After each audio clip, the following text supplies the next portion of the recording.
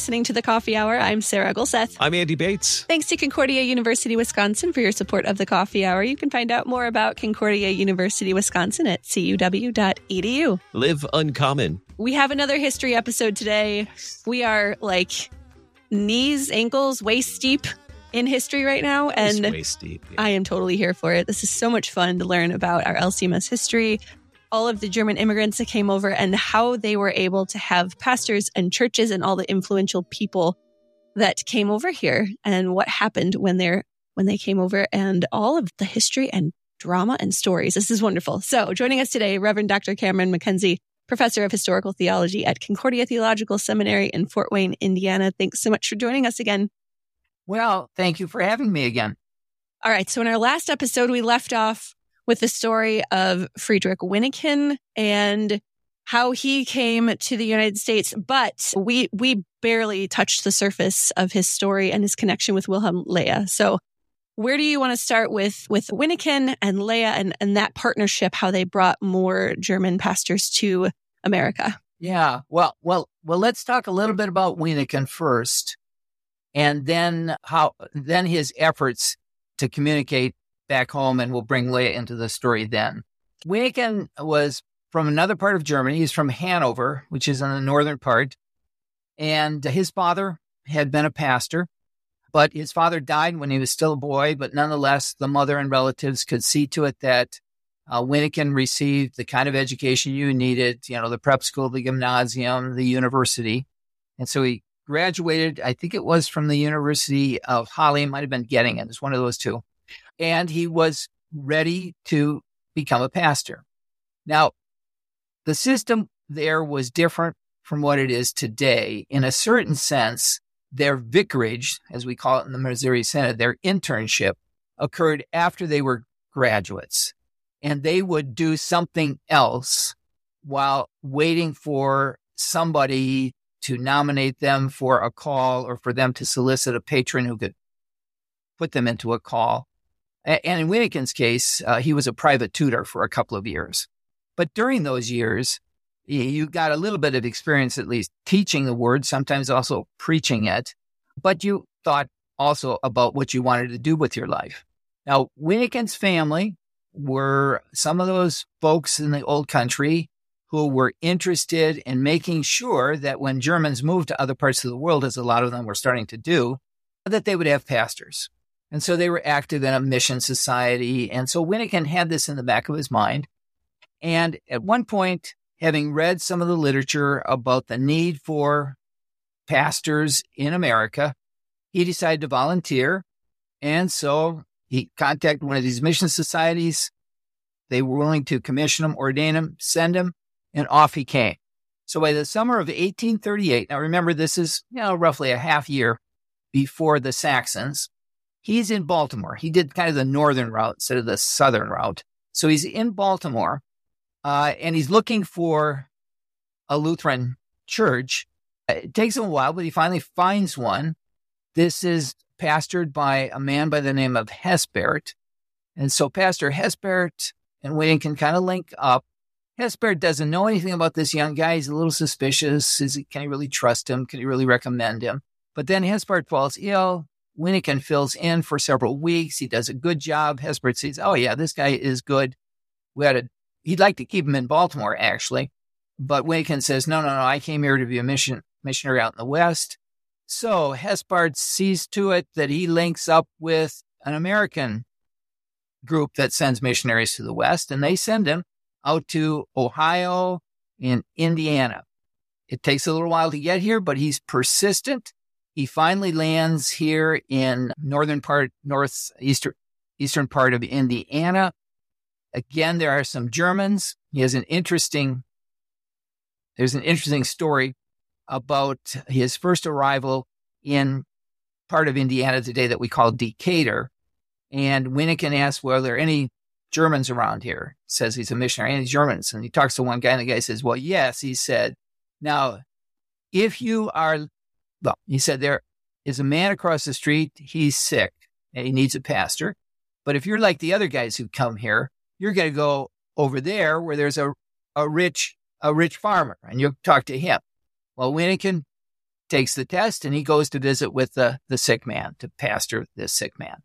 So Wyneken starts to establish his bona fides as a real missionary. He links up with a fellow who had started a church in Friedheim, Indiana. They had lost their pastor just some months before, so they were really glad that Wyneken could get there.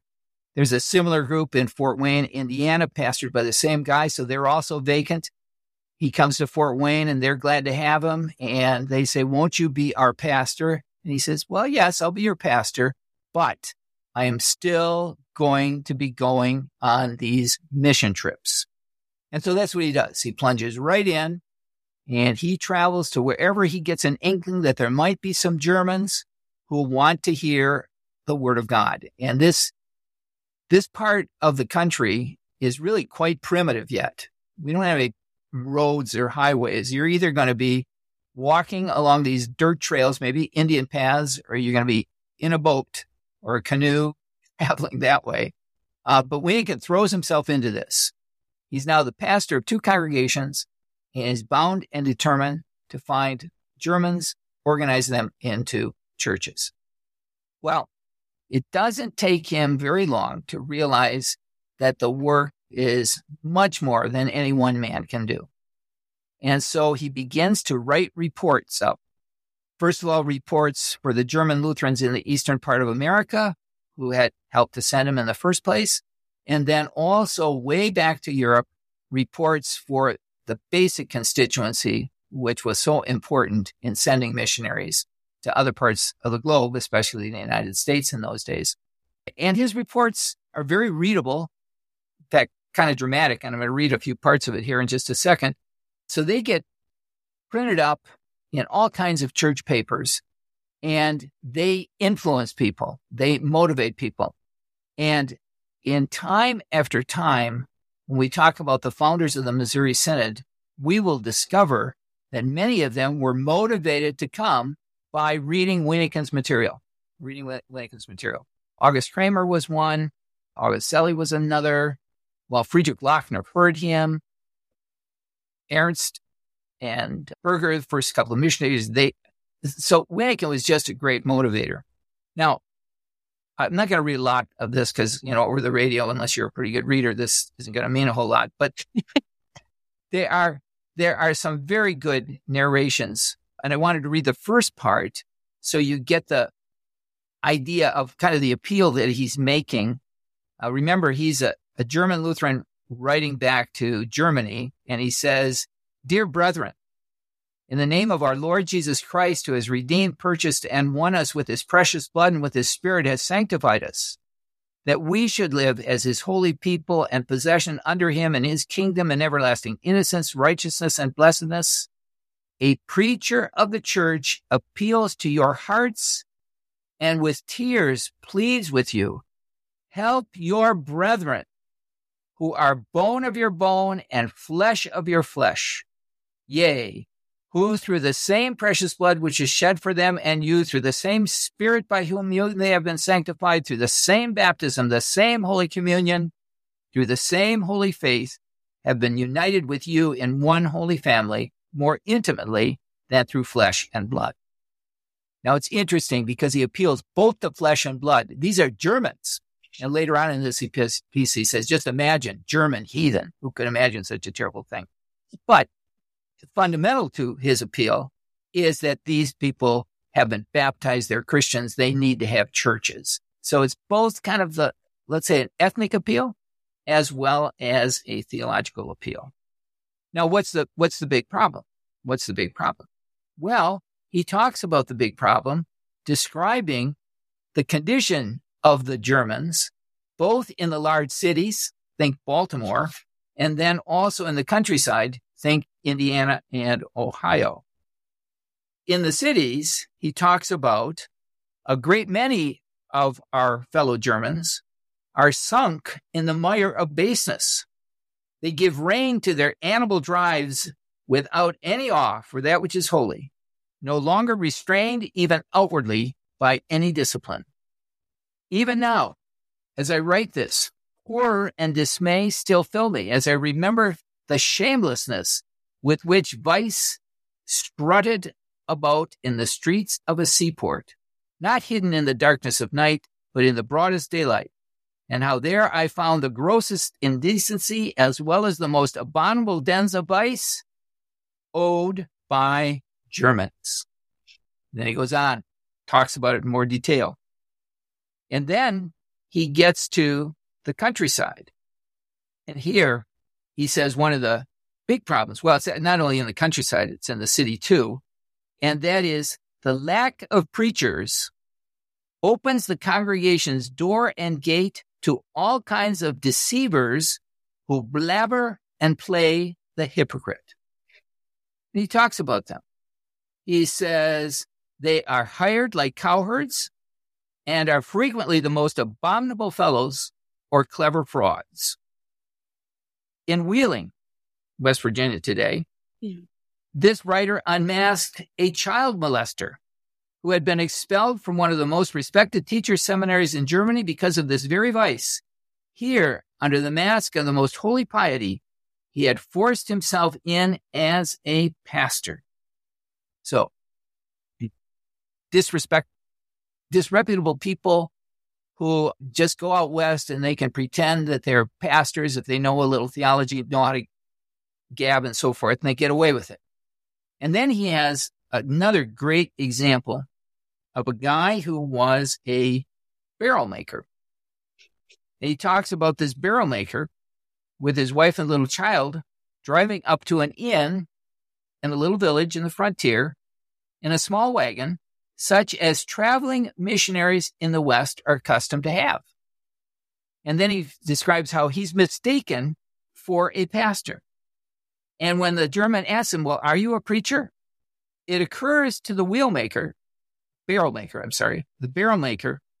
that in the West, preaching might be a better trade than barrel making. So he says, yes, he's a preacher. Well, divine services are announced. The house is filled. The people haven't heard a preacher in many years. And the cooper talks well. They immediately hire him as a preacher and a home is furnished him. For 6 weeks, he preaches to his own and his congregation's satisfaction. Then rumors are spread about he is mistreating his wife and his children. Well, these rumors prove to be factual, and so they end up kicking him out of the city.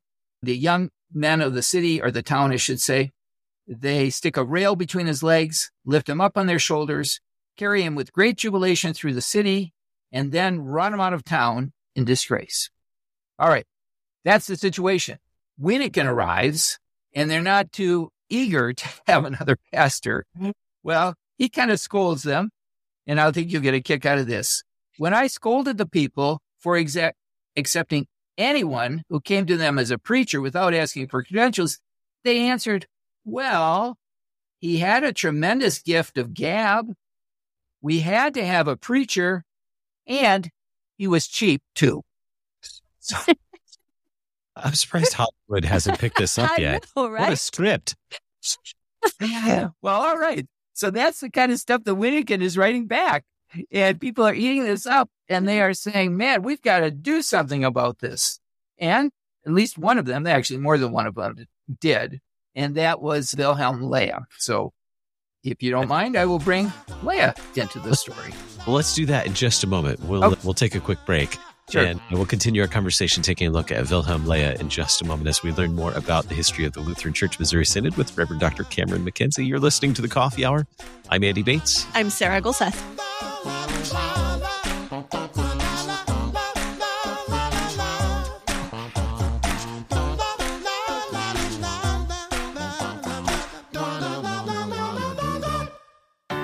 At Concordia University, Wisconsin, we believe you were created for a reason: to use your God-given gifts to help others, to live a life of self-sacrifice in a me-first world, to live a life that's uncommon. Whether you're taking one of 50-plus online programs or learning with us in person on the shores of Lake Michigan, you'll be equipped to make an uncommon impact. Learn more at cuw.edu. Concordia University, Wisconsin. Live uncommon.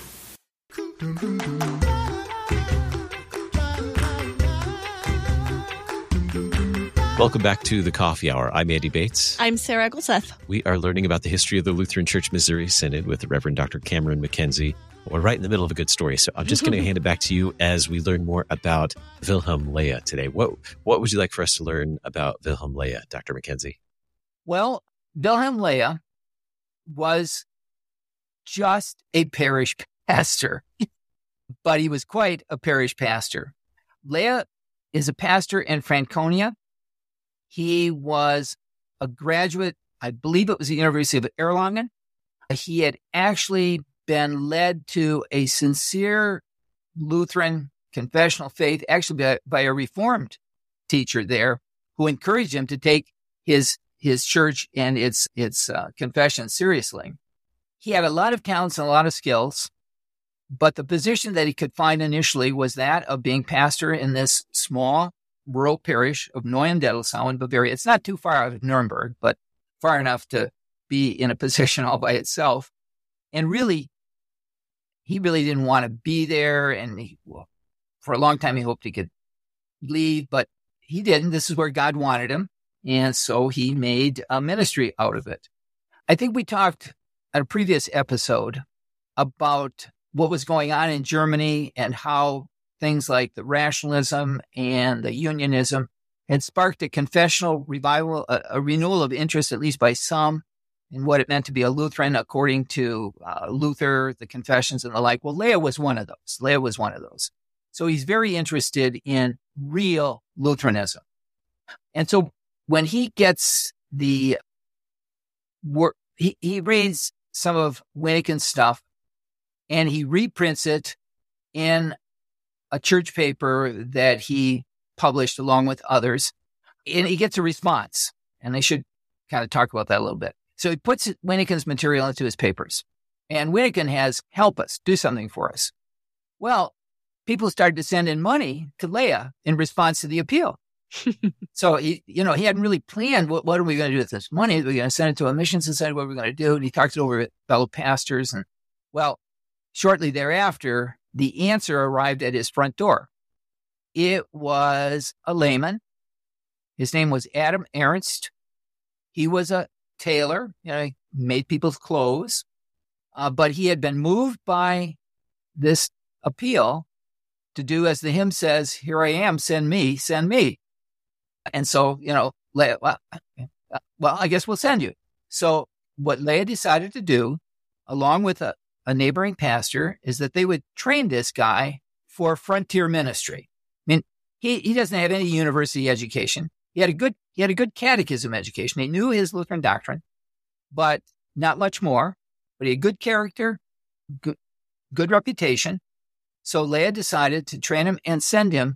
And his first thought was to send him as a teacher, somebody who could assist the pastor in instructing particularly the young or converts and so forth. So that was the original plan. And it wasn't too long after he had started on Ernst that another guy turned up, a George Berger. And he was, now I might have this confused. Could be that Ernst was a cobbler and Berger was a tailor, or it might be the other way around. I don't remember. At any rate, neither one of them had any theological training. They were both dedicated laymen.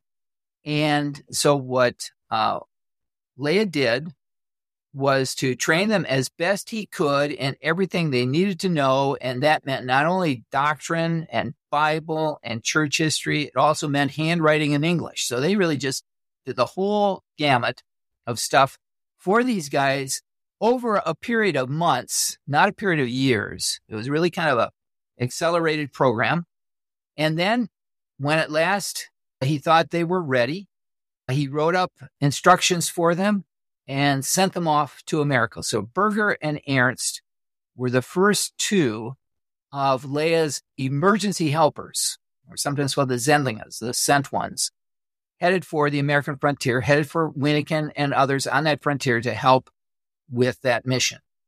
When they got here, both Ernst and Berger quickly realized that whatever the status of pastors back in the old world was, in the new world on the frontier, they knew as much or more than anybody else.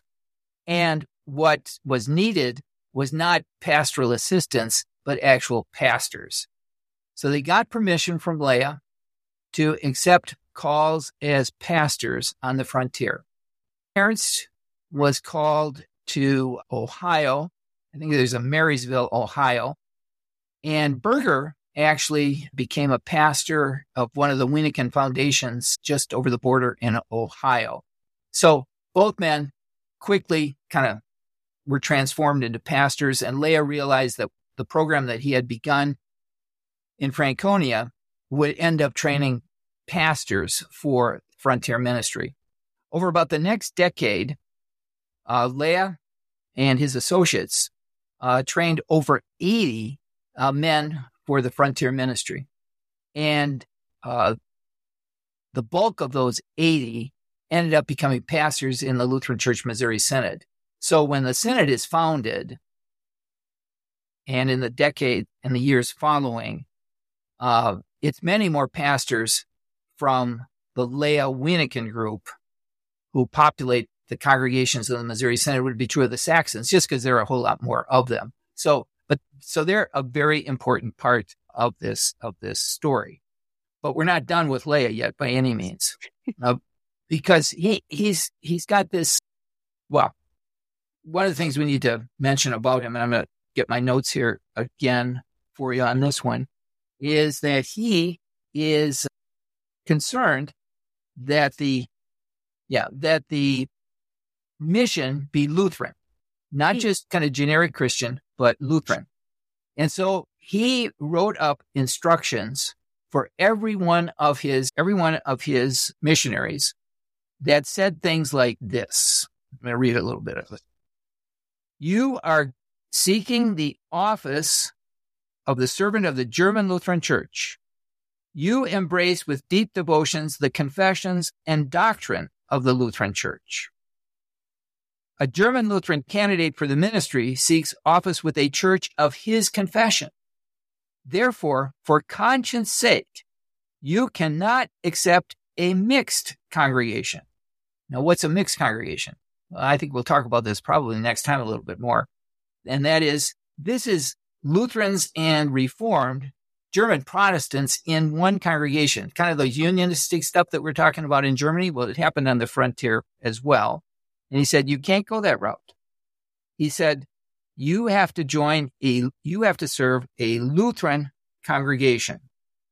In addition to that, he specified that you would use hymnals and agenda that are Lutheran, and that you will carry out your ministry in conjunction with other Lutherans. So he specified that you will find, should get the exact language here. Yes. When a congregation has properly called you, seek examination and ordination by a German Lutheran synod. And if possible, permit yourself to be ordained before the eyes and ears of your congregation. So Leah was concerned that they send missionaries committed to authentic Lutheranism, Bible and confessions, and that's the way they teach, preach, and practice when they get to the American frontier.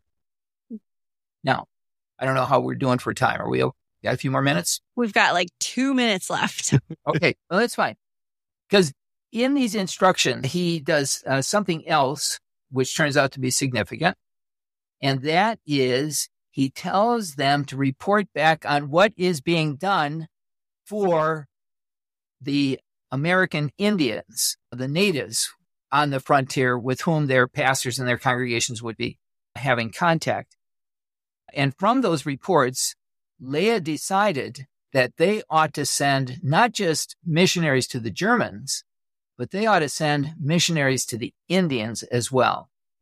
And so Leah sets about to do this. He solicits money, he solicits volunteers, and he finally recruits a pastor for this American Indian mission.